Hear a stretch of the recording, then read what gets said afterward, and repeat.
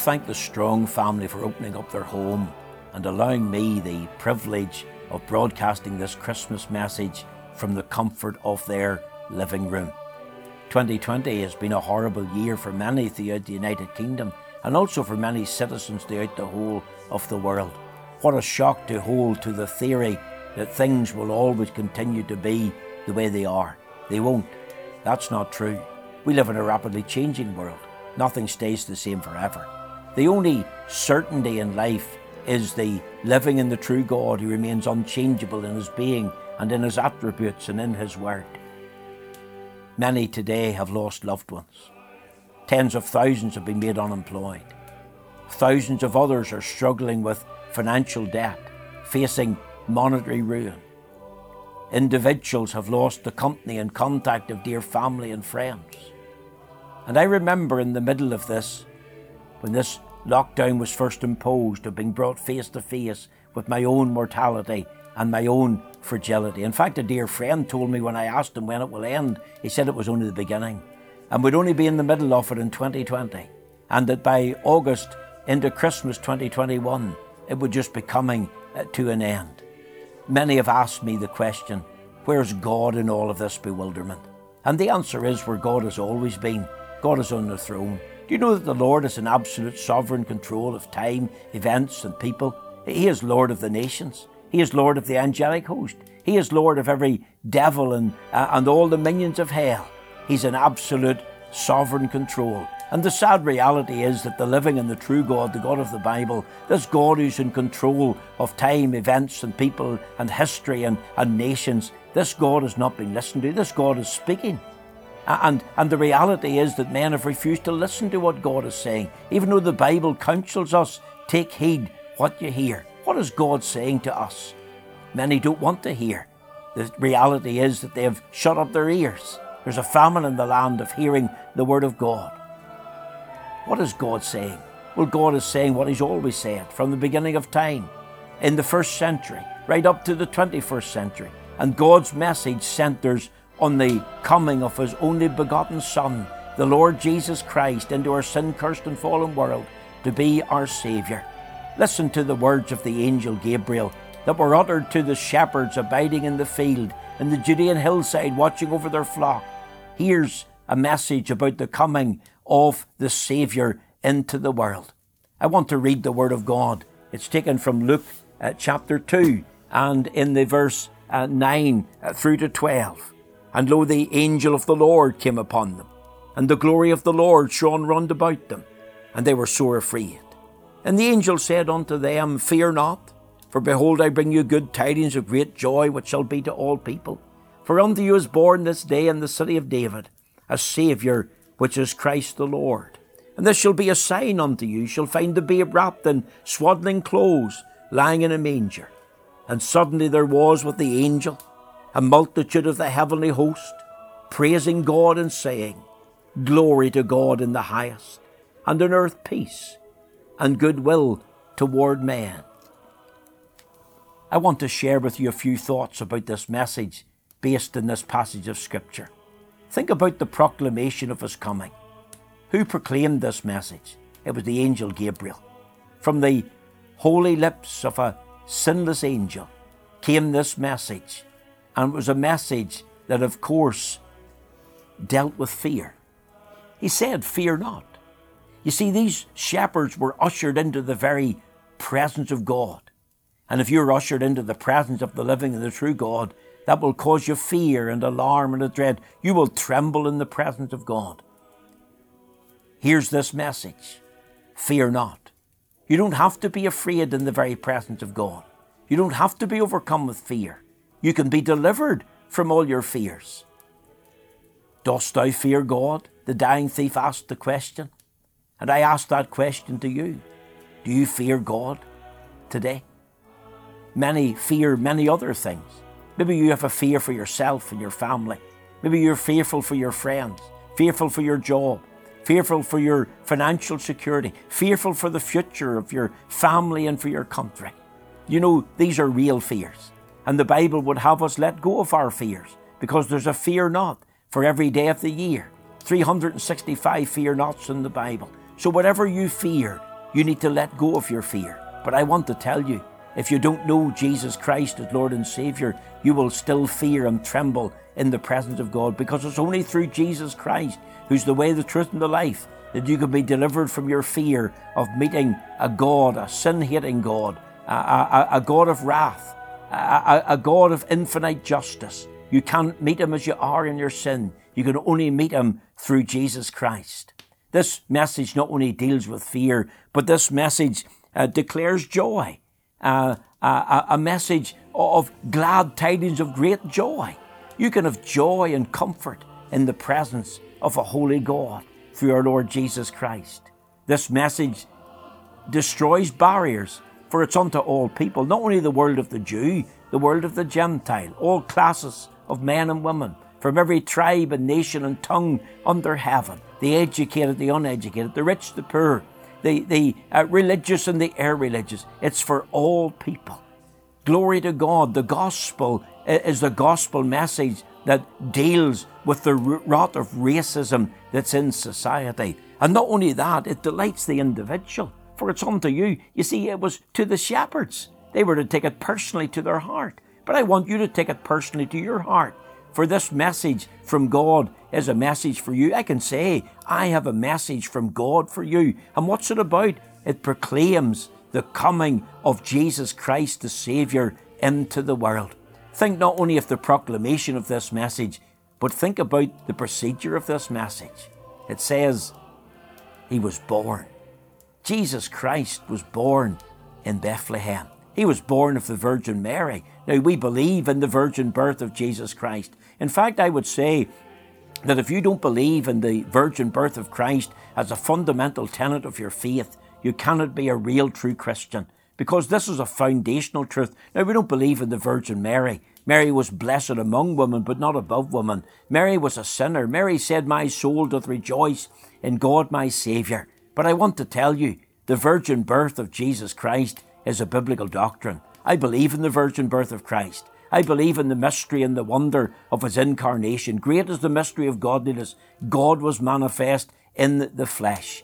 Jesus Christ had a real birth. His birth was natural in that he was born of woman, the way you and I are born. But his birth was supernatural because he was born of woman only. The Holy Ghost came upon Mary, and Jesus Christ, the eternal Word, was incarnated in the womb of the Virgin. That's why the Bible says, great is the mystery of godliness. God was manifest in the flesh. That's the procedure of his birth. Think about the place of his birth. Where was he born? Bethlehem. Now, it seemed highly unlikely that Mary and Joseph, who lived in Nazareth, were going to travel that journey of 80 miles down. Remember, she's heavenly pregnant. She's soon to give birth. So journeying wouldn't be advised on medical grounds alone. And yet, in the providence of God, Caesar Augustus issued a decree, all the world should be taxed. And lo and behold, they had to return to Bethlehem. That was the place where Joseph was to be registered. And they had to register as citizens there and pay their taxes that was due. So they had to make the long, arduous journey on a donkey down from Nazareth to Bethlehem. And of course, that's exactly where the Christ child was born. Do you know why that came about in the providence of God? God was at work. Here's what Micah chapter 5 and verse 2 tells us. But thou, Bethlehem, Ephrathah, though thou be little among the thousands of Judah, yet out of thee shall he come forth unto me, that is to be ruler in Israel, whose goings forth have been from of old, from everlasting. Christ was to be born in Bethlehem, and God providentially worked in Caesar Augustus to bring that to pass through issuing this decree that all the world should be taxed. Think about the period. The Bible tells us in that day, this day, that was the day of Christ's birth. The Bible also tells us in Galatians 4 and 4, but when the fullness of the time was come, God sent forth his Son, made of a woman, to redeem them that were under the law. You see, when the time was right, when the time was ripe, God sent forth his Son. God was at work. The period was according to the mind and the will of God. Think about the person of his coming, the Christ, the Lord. The word Christ means anointed. Christ is our anointed prophet, priest and king, a prophet to teach and tell us the way of salvation, a priest to offer a sacrifice and to make intercession for us, a king to subdue his and our enemies. Who is the Christ child? Christ the Lord. In other words, he's God in the flesh. He's God's only begotten Son. The Bible says, "For God so loved the world that he gave his only begotten Son, that whosoever believeth in him should not perish but have everlasting life." I want you to think about the person, because that little babe that lay in the manger that Mary cradled in her arms, that was none other than God manifest in the flesh, Emmanuel, which means God with us. I want you to think of the purpose of his coming. Why did he come? "For unto you is born this day in the city of David a Saviour, who is Christ the Lord," a Saviour. Why do we need a Saviour? Because we've got the problem of sin. We're all sinners. We're all in rebellion to God. For all have sinned and come short of the glory of God. We sinned in Adam. We inherited Adam's guilt of his first transgression. We inherited a polluted heart from Adam. We're born with a bias to sin. Men love sin. Our heart is the fountain of all iniquity. Jeremiah said the heart is deceitful and above all things desperately wicked. Who can know it? Sin has consequences. It pays wages. And because of our sin, we're sinners by nature and practice. We deserve divine judgment and the divine justice of God. And yet in the wonderful mercy and grace of God, he's provided a wonderful Saviour, a Saviour who pardons from sin. I love the words even of the hymn written by the Reverend Samuel Davis from many, many years ago. And this is what he said: "Pardon from sins of deepest dye, pardon through faith in Jesus' blood, pardon that brings the rebel nigh." What a wonderful pardoning God we have, pardoning sins through faith in Jesus Christ as Lord and Saviour. Also think about this prophecy of his coming. "And this shall be a sign unto you, shall find the babe wrapped in swaddling clothes and lying in a manger." A twofold sign, swaddling clothes. What were they? Was that a lovely little outfit from Marks and Spencer's? No. Was that the garb a prince would wear when he's born? No. These were actually strips of cloth that were used to embalm the dead. You think of it.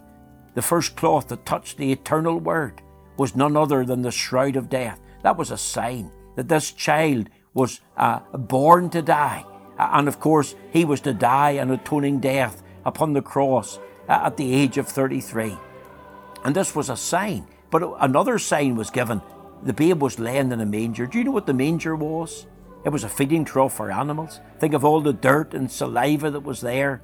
And yet Christ identified with that, because he was identifying with sinful men. He was born in the likeness of sinful flesh. Even though he never sinned in thought and word and deed, he was identifying with sinful humanity. He was there as our representative. He was sending out a message that he was there to receive sinners of all shades, reckless sinners, rebellious sinners, or even righteous religious sinners were to come and bow the knee and receive him as Lord and Redeemer. Think about the praise of his coming.